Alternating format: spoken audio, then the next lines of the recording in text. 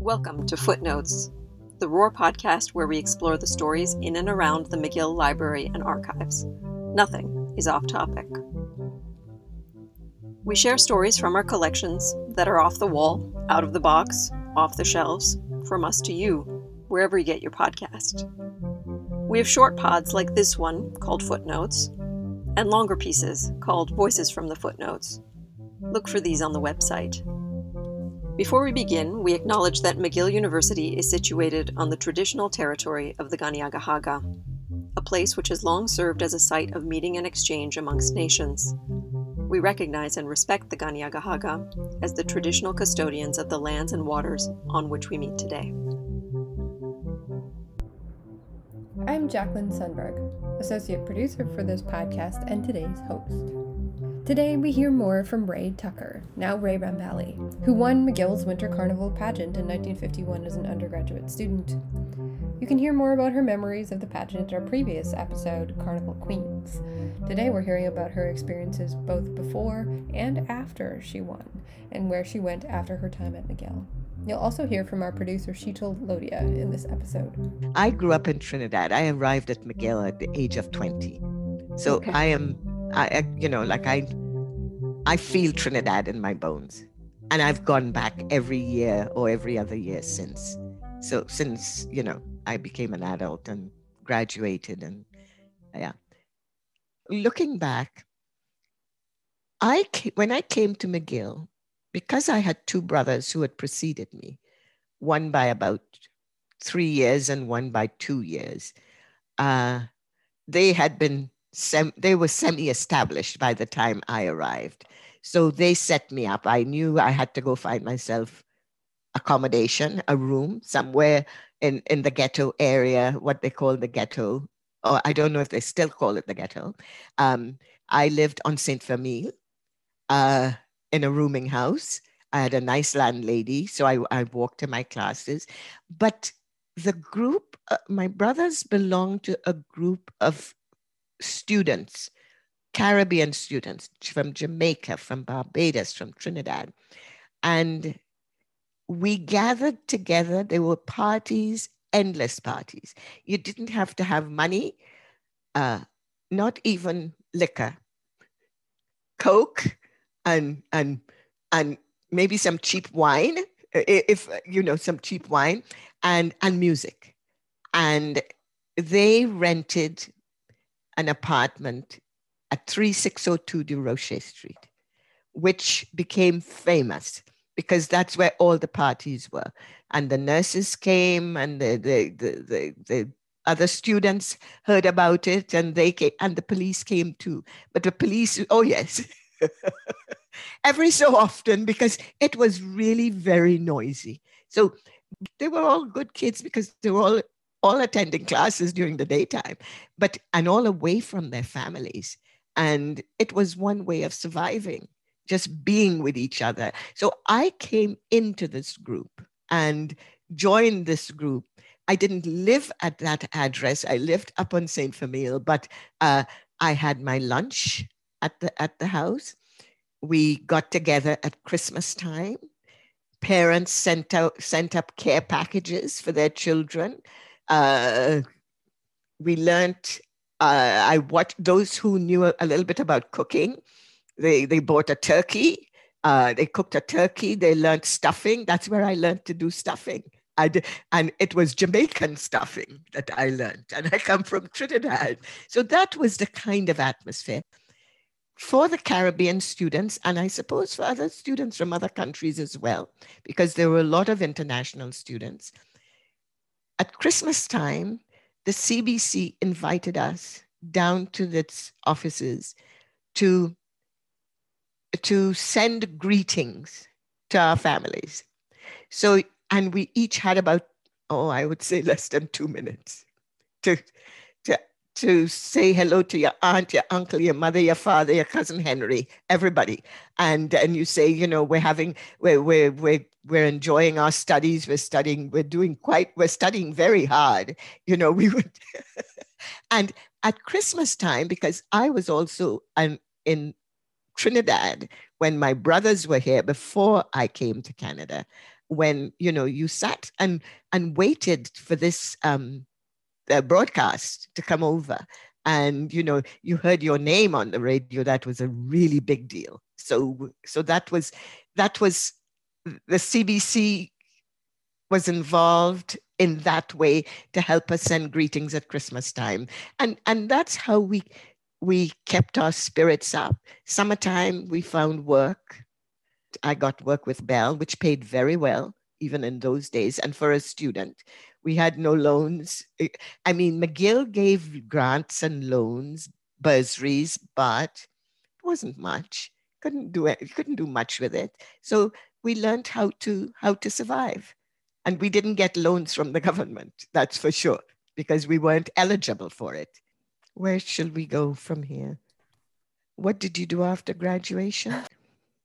I got married at Divinity Hall just up the street, and we left for England. So I spent 10 years in England. My children were born in England.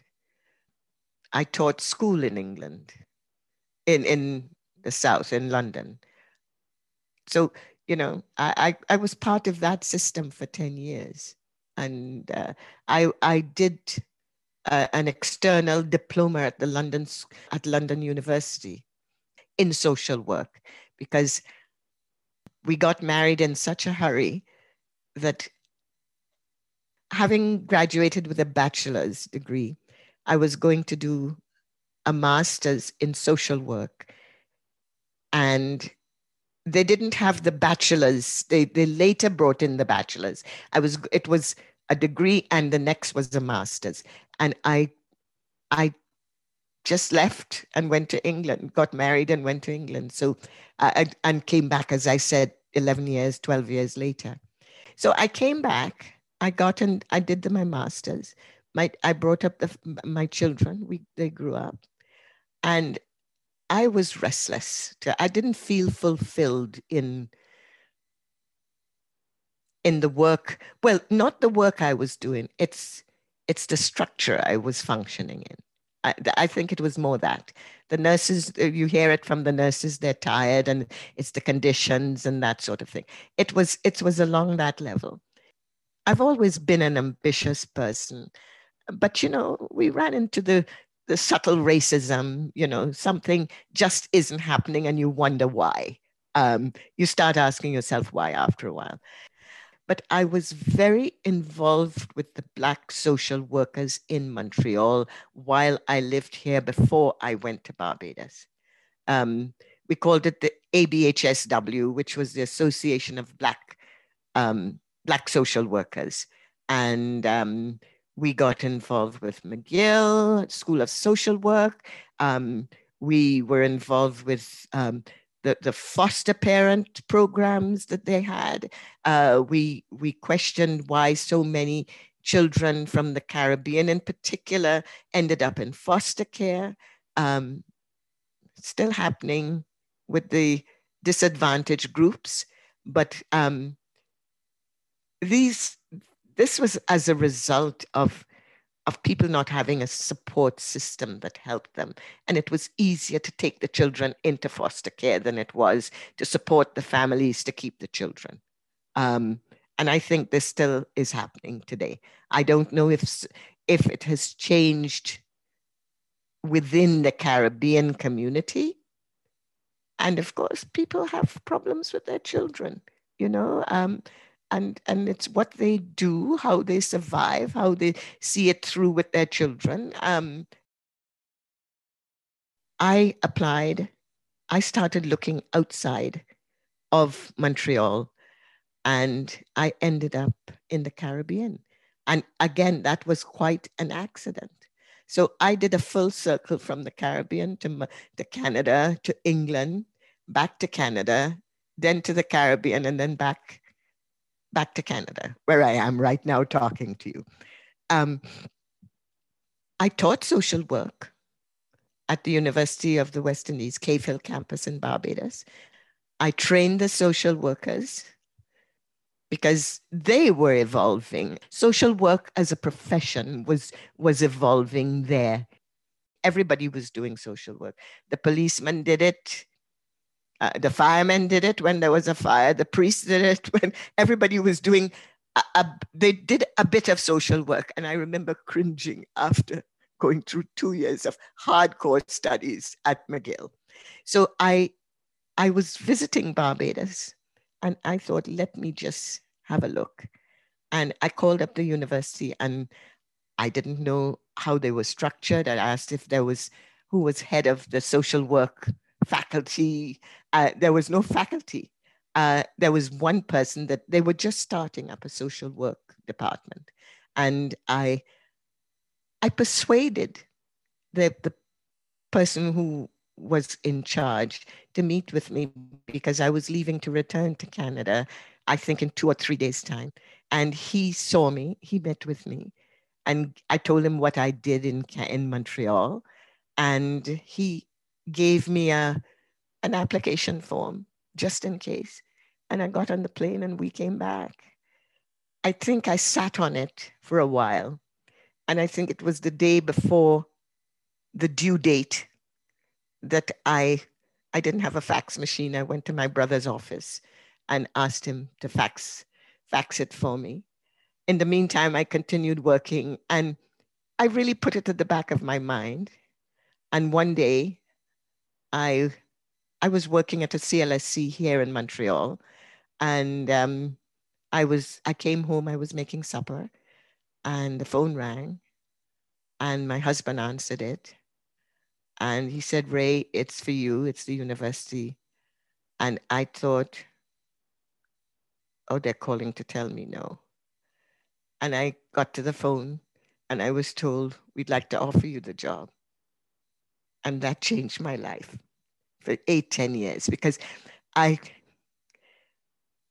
had to think very carefully because I had a family and a very strong family. I couldn't just walk out like that. I had to get permission from everybody. And my children they had gone through university and everything. My daughter was extremely supportive. And at 53, I went back to the Caribbean where I spent 8 years at Cavell campus. And retired and came and decided that was it. So since then, I've been involved in bringing up grandchildren. And I lost my husband I have to get this in, about 5 years ago after almost 60 years of marriage. It was a long marriage and a very good marriage.